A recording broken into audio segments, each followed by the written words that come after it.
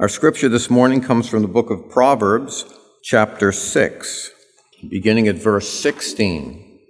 There are 6 things which the Lord hates, yes, 7 which are an abomination to him: haughty eyes, a lying tongue, and hands that shed innocent blood, a heart that devises wicked plans, feet that run rapidly to evil, a false witness who utters lies, and one who spreads strife among brothers.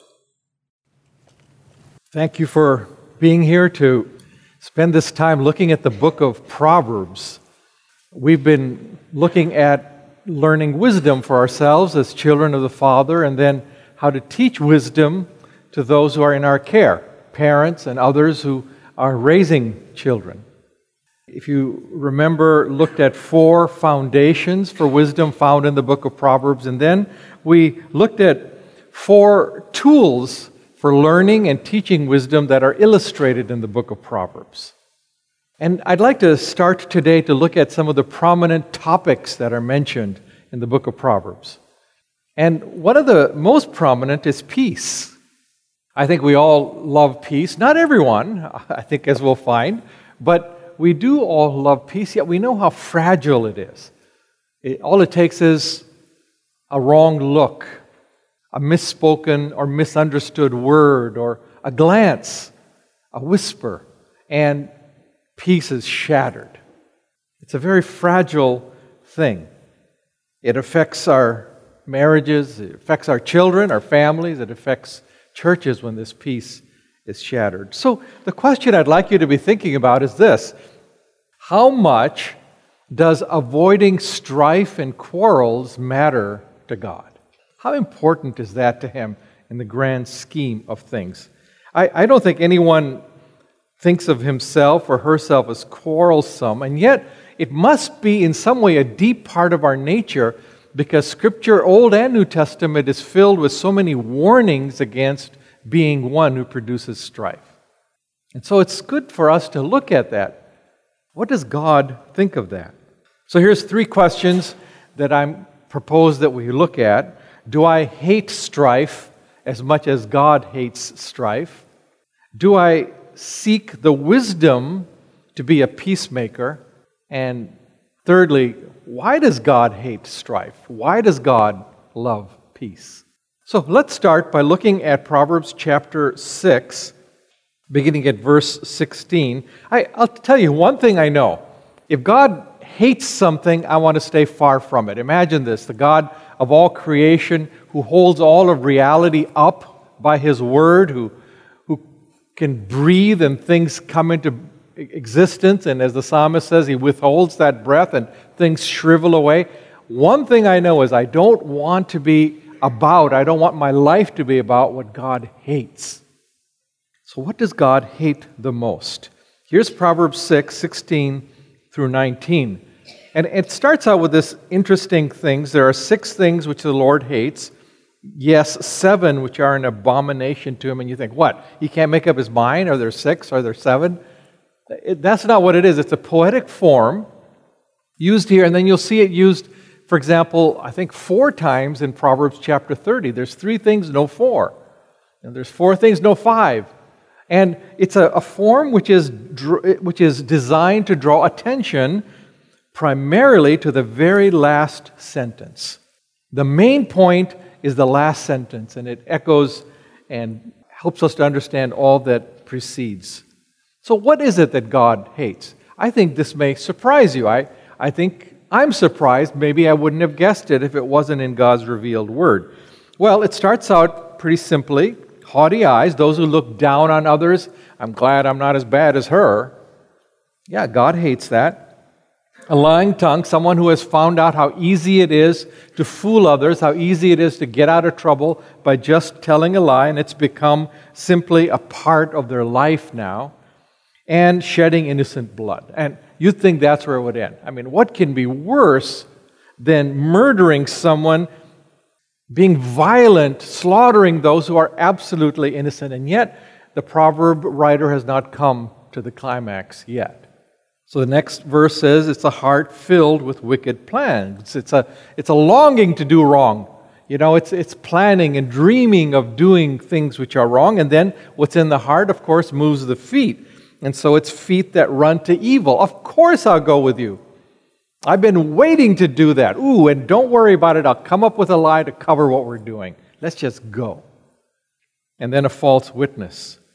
This is not a lying tongue, which is more a private affair. This is someone who subverts justice, someone who bears false witness, someone who's upending the court system and therefore rocking the very foundation of society. These are all bad things. God doesn't like any of them. In fact, God hates all of them. But there's something which is an abomination to the Lord. It's one who spreads strife among brothers. I don't know, would you have put that at the climax? Do you think that's the most important thing? And yet, here it says, in the deepest pit of hell, we find one who spreads strife among brothers. This is what God hates. The previous section of verses in this same chapter, Proverbs 6, gives us a glimpse of the one who sows strife. And we could say he's one who's skilled in sowing strife. So if we think of wisdom as a skill, this is a kind of a devilish wisdom. Here's one who's skilled in sowing strife. Verse 12 in Proverbs chapter 6. Let me read it. A worthless person, a wicked man, is the one who walks with a perverse mouth, who winks with his eyes, who signals with his feet, who points with his fingers, who with perversity in his heart continually devises evil, who spreads strife. So a worthless person, literally, but by the way, the word is, I should say not literally, but in Hebrew it's Belial. And I point that out because you might remember that by the time we get to the New Testament, for example, 2 Corinthians 6, it becomes a name for the devil. The devil is called Belial. It's used as a title for him because he's the secret agent, you might say, behind every strife. Worthless. And then in verse 13, it's not in the open. It's all winks and nods and smiles. It's in a way saying, with whispers, private conversations, little gestures, signals, drawing one brother against another. See, I told you. You see what I meant? There's a kind of a deniability to it. If someone says, "What did you do?" He says, "I didn't say a word." And it's true. It's all done secretly. It's like the woman who sat in church. This church had pews, and she sat towards the front, and she had a quarrel with the pastor, and whenever he said something that she had whispered about before, she would turn to her friend and say, raise her eyebrows. See what I mean? This guy's a loony, I told you. You know how it goes. You've done the same thing. You can say volumes with just raised eyebrows and a gesture. And then verse 14, the goal is to spread strife. He's skilled at it. He's good at it. It's devilish wisdom. In fact, the New Testament talks about this kind of devilish wisdom. And sometime you should spend some time looking at the end of James chapter 3, verses 13 through 18. He starts out by saying, every kind of disorder, we might say the breaking of peace, comes from the pit. It's devilish, he says. And really, when you look at the description that James gives, you see it's really the foolishness which Proverbs talks about, because he mentions there it comes from bitterness and jealousy and selfish ambition. And James contrasts that with heavenly wisdom, wisdom from above. And he interestingly says that wisdom is peaceable, and it's gentle, and it's reasonable, a word which means easily persuaded. It's not stubborn. So if I find myself arguing with somebody, I shouldn't say argue, discussing. We don't argue, we discuss. If I find myself arguing with somebody and there's no gentleness, if in the midst of there's no longing for peace in my heart, then I may have become an ally of the devil. I could be working against the very Spirit of God, because He loves peace. Remember, the fruit of the Spirit in us is peace. In Ephesians chapter 4:1, there's a command, be eager to maintain the unity of the Spirit and the bond of peace. And that's the command which Scripture gives. And if we don't do that, we may become allies not of the Holy Spirit, but of the evil spirit. So the truth is, God hates strife makers, but He loves peacemakers. God loves peacemakers. It's interesting, if you go to work, you're rewarded not necessarily for making peace. I know there's some advantages in it, but often we're rewarded for being aggressive. In sports, you want to be assertive. You want to make your presence known. We are told, even in relationships, sometimes that how being manipulative and being angry works, we find. And so we do it. We find that people sort of cut a wide swath around us. They give in to us because they don't want to deal with us. And so it becomes a part of our nature to use these things. But the way of wisdom in this very foolish world is to love peace as God loves peace. And Jesus said it in the Sermon on the Mount, the Beatitudes, Matthew 5:9. Blessed are the peacemakers, for they shall be called the children of God. And that's the blessing we want, isn't it? We don't want to do what God hates. Oh, no. But we do want to be those who are blessed by God. Blessed are the peacemakers. So, wisdom, skill in living life the way God wants us. And one of the places we need skill is to gain wisdom in being peacemakers. So let me give you some very practical do's and don'ts. This could be a very long list, but just to illustrate, here's some do's and here's some don'ts. Some don'ts for wise peacemakers. So these are things we can learn, and obviously things we can teach our children also. And if you'll turn with me to Proverbs chapter 26, as you read these verses, I think you'll find these things are obvious. You're saying, are you kidding me? I know all this. Yeah, but apparently we need to be reminded of this. That's why God put it here. So verse 17 says, like one who takes a dog by the ears is he who passes by and meddles with strife not belonging to him. So obvious. Don't enter a quarrel you don't have to. Don't meddle. It's not your business. Stay away from it. That seems pretty obvious, I think. On the other hand, some of us love arguments.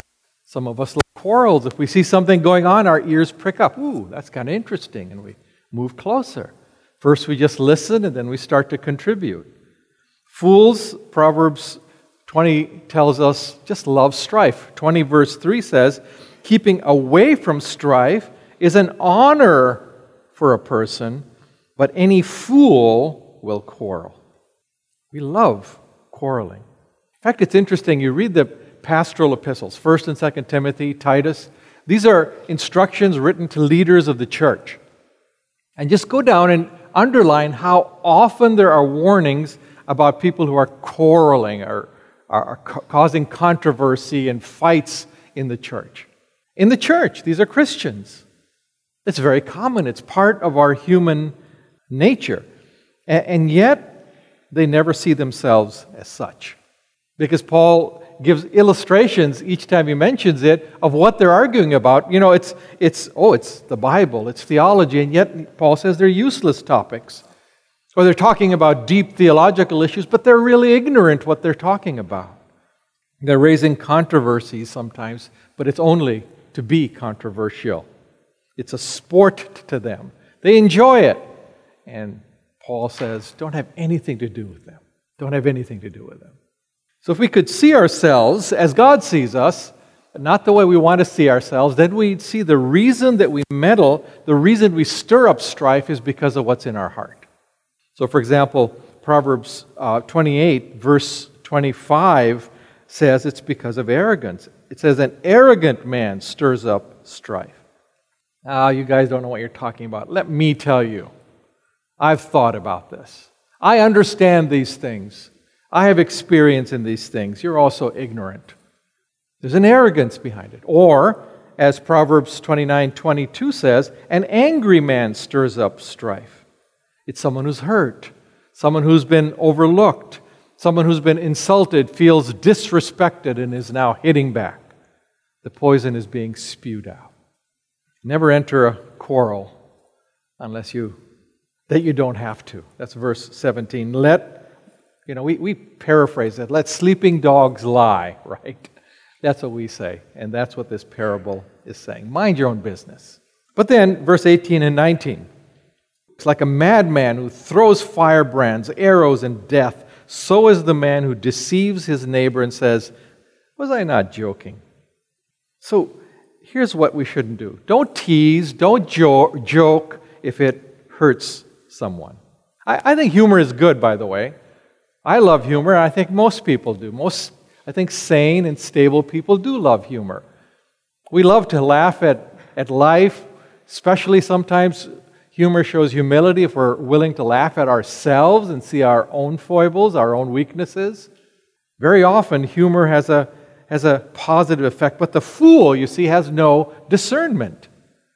The fool doesn't know it's the wrong time for this kind of humor. The fool doesn't know that his words and his humor are directed at a very tender spot, and it's hitting hard on the hearer. The fool doesn't know that he's not funny also, by the way. So the fool says these hard, biting words, and then at the end says, I was just kidding. Forget about it. I was just joking. And he thinks that makes it all right. Don't joke. Don't tease if it hurts. And here's the third one, verse 20. For lack of wood, the fire goes out, and where there is no whisperer, contention quiets down. Don't add fuel to a quarrel. I mean, people who are fighting have enough to fight about. Don't add fuel. The fool, though, pours gasoline on a fire. Yeah, and you know what else she said? And whatever anger was there is now doubled. It's done, of course, as a show of loyalty. It says words are whispered, in confidence, leaning in as friend to friend. But the effect, and maybe the motive, is to make the fire burn brighter. And it comes from an evil and foolish heart. So don't start up quarrels. Don't add fuel. But 16:28 says, a perverse man stirs up dissension, and a gossip separates close friends. A gossip separates close friends, but the fool doesn't care. It doesn't matter that bonds are being broken, that peace is being shattered. And then, I could say, don't reignite old quarrels. Verse 21 in chapter 26. Like charcoal to hot embers and wood to fire, so is a contentious man to kindle strife. So the fire is dying down. It's kind of nice. It's been a while since the quarrel took place, and people have almost forgotten. And what were we fighting about anyway? I don't remember. And this quarrelsome man comes, this quarrelsome woman comes. I remember. Let me remind you what you were fighting about, and no, you can't let this go. This is your right. This is important for you to fight to the death. So the fire is almost dead, and he throws another log on the fire. Let's keep this fire going. It's quite the opposite of godly wisdom, which says we should settle things quickly. Proverbs 17:14, there's this image painted that a quarrel is like a leak in a dam. At first it's a tiny leak, and if you can stop it, then it's much easier. But if you don't deal with it, the leak gets bigger and bigger. The dam gets weaker and weaker until finally it bursts, and there's nothing you can do. So don't start up old quarrels. In fact, douse them. Deal with them quickly. Rejoice if they're dying down. So there's some don'ts. There's some don'ts. If you're going to be a peacemaker, some things we should never be a part of. And at the same time, there's some do's for the wise person. You don't have to train your children in the don'ts. Isn't it something they learn to be mean all by themselves? It just happens. Where did they pick it up? It's automatic. You don't have to teach them, but we do have to teach words that promote peace. Proverbs 15:1, a gentle answer turns away wrath, but a harsh word stirs up anger. Yeah, words are very important. In fact, I'd like to focus on words for these do's. There's many other things we could say, but just because of time, what are the words which are the vocabulary of the peacemaker? There's, I think, a neat summary of it in the New Testament. And I'm always drawn to it, and I can share it with you again. It's in Ephesians chapter 5, verse 29. And it says, here's words that you can learn to use by practicing them, and they'll produce peace. So Ephesians 4:29 says, don't let corrupt speech come out of your mouth. But then it says, only such as is good for edifying, as fits the occasion, that it may impart grace to those who hear. I like those because it's easy to remember. EFG, at least in this translation. EFG, edifying. Is it fitting? Is it gracious? It's three questions we can teach our children to ask themselves. I'm not saying they'll learn it the first time you teach it. It'll take all of their lives, just as we're still learning this. But it's three questions we can ask ourselves to know if my words are the words of a peacemaker. Edifying. It's actually what Proverbs says also in chapter 12, verse 18. There's one whose words are like thrusts of a sword. Oh, they hurt. They go deep. But the tongue of the wise brings healing. Is it edifying? Is what I'm saying building others up? People say, can I swear? Yeah, go ahead, swear. You can say the A word, you can say the B word, you can say the C word, the D word, the S word, the T word, the F word. You can say all of them. But if you're wise, you'll first ask yourself a question. Is this going to do good to my hearers? Fools don't ask that question. For fools, everything that's in their mouth just is babbled out.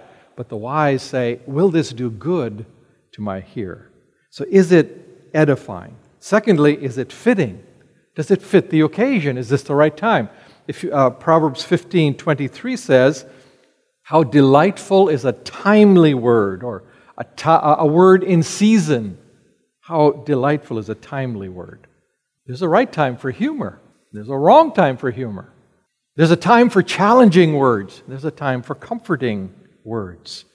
There's a time to just keep our mouths shut. But the fool never asks, is this the right time? Words just bubble out.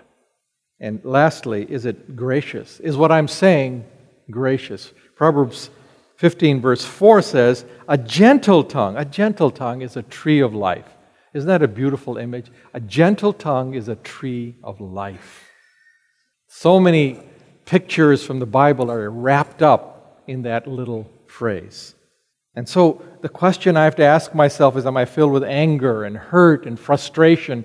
And is that the real source of the words which I'm speaking? Or is there grace deep in my heart? Is there love, a genuine regard for Christ who is truth and grace? Are my intentions grace through and through? And then, if those are my intentions, are the words wrapped up in colorful, gracious wrapping so that I'm presenting it to others as a gift? So here's some do's. If you're a peacemaker, EFG. Are my words edifying? Do they fit the occasion? Are they gracious? And if we do this, we go a long ways towards starting to learn this skill, this wisdom of being peacemakers in the world. Peacemakers that honor Christ. So why does God love peace? Why does God love peacemakers? What's the big deal with that? Well, God blesses peacemakers, so He must be inclined towards them. Proverbs 12:20 says that there is deceit in the hearts of those who plot evil, but joy for those who promote peace. God gives joy to those who promote peace. And I already quoted Matthew 5:9, the Beatitudes, blessed are the peacemakers, for they shall be called the children of God. God blesses those who are peacemakers. He's inclined to them.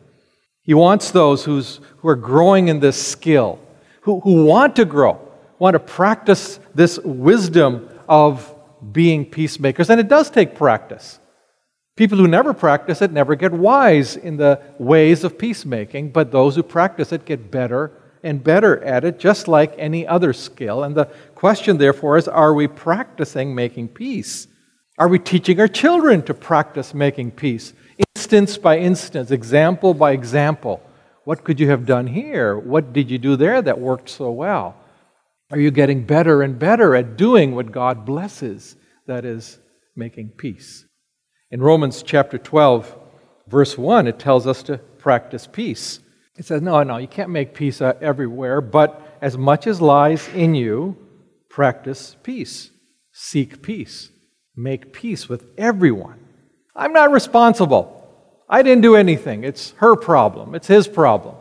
Yeah, but as much as you're responsible, I'm only responsible, I don't know, maybe 1%. Well, then if you have 1% influence, if you have 1% responsibility, use it to make peace. And the question is, am I doing that? Am I using that 1% responsibility to make peace in the honor of my God who loves peace? Or am I fanning the flames? Am I spreading strife? What have I done? Am I a peacemaker? Am I practicing making peace? Well, why should I? I know you're not going to say this out loud, at least not in church, but you'll say it at home. I have rights too. I was the one who was wrong. I was the one that was gossiped against, slandered against. I was the one that was insulted, robbed, whatever it was. I have rights too. Why should I do this? Because God loves peacemakers. You know why He loves peacemakers? Because He's a peacemaker. The whole story of the Bible is the story of a divine peacemaker who's paying the cost to make peace with you and me. God's heart is the heart of a peacemaker. And so Jesus, when God was incarnate among us, where His full revelation was seen, He calls Himself the Prince of Peace. And He didn't make peace by destroying His enemies or even ignoring His enemies. Destroying His enemies would have produced a kind of a detente, maybe. There'd be no conflict, but that's not peace, because you can't have peace with those who don't exist anymore. He couldn't have made us His friends, which He promised. He couldn't have made us members of His family, adopted us into His family, as He promised He would do. And so He paid the price to make peace, because He's a peacemaker. He loves peacemaking. So Christ didn't insist on His rights, did He? But He willingly gave them up. I read that text earlier from Philippians 2. He gave up His rights willingly to make peace between God and man. And so Christ's people, God's people, love peace. I think we could say it's a mark of those who belong to God. And they love to make peace. They have a delight in making peace. Wherever they go, they are willing to pay the cost to make peace. So if you go back to the Old Testament, Abraham, the father of those who have faith, was promised this land. It was a promise from God to Abraham. And yet later on, when there was a conflict between Abraham and his little twerpy nephew Lot, because there wasn't enough water, the whole business, you know what Abraham said? Abraham said, Lot, this is not right that we are quarreling. I'll tell you what, you take one half of the land, I'll take the other. And you know what Lot did? He took the best, the choicest land. Abraham could have insisted on his right. Let me just tell you, Lot, that God made a covenant with me. God promised this land anyway to me.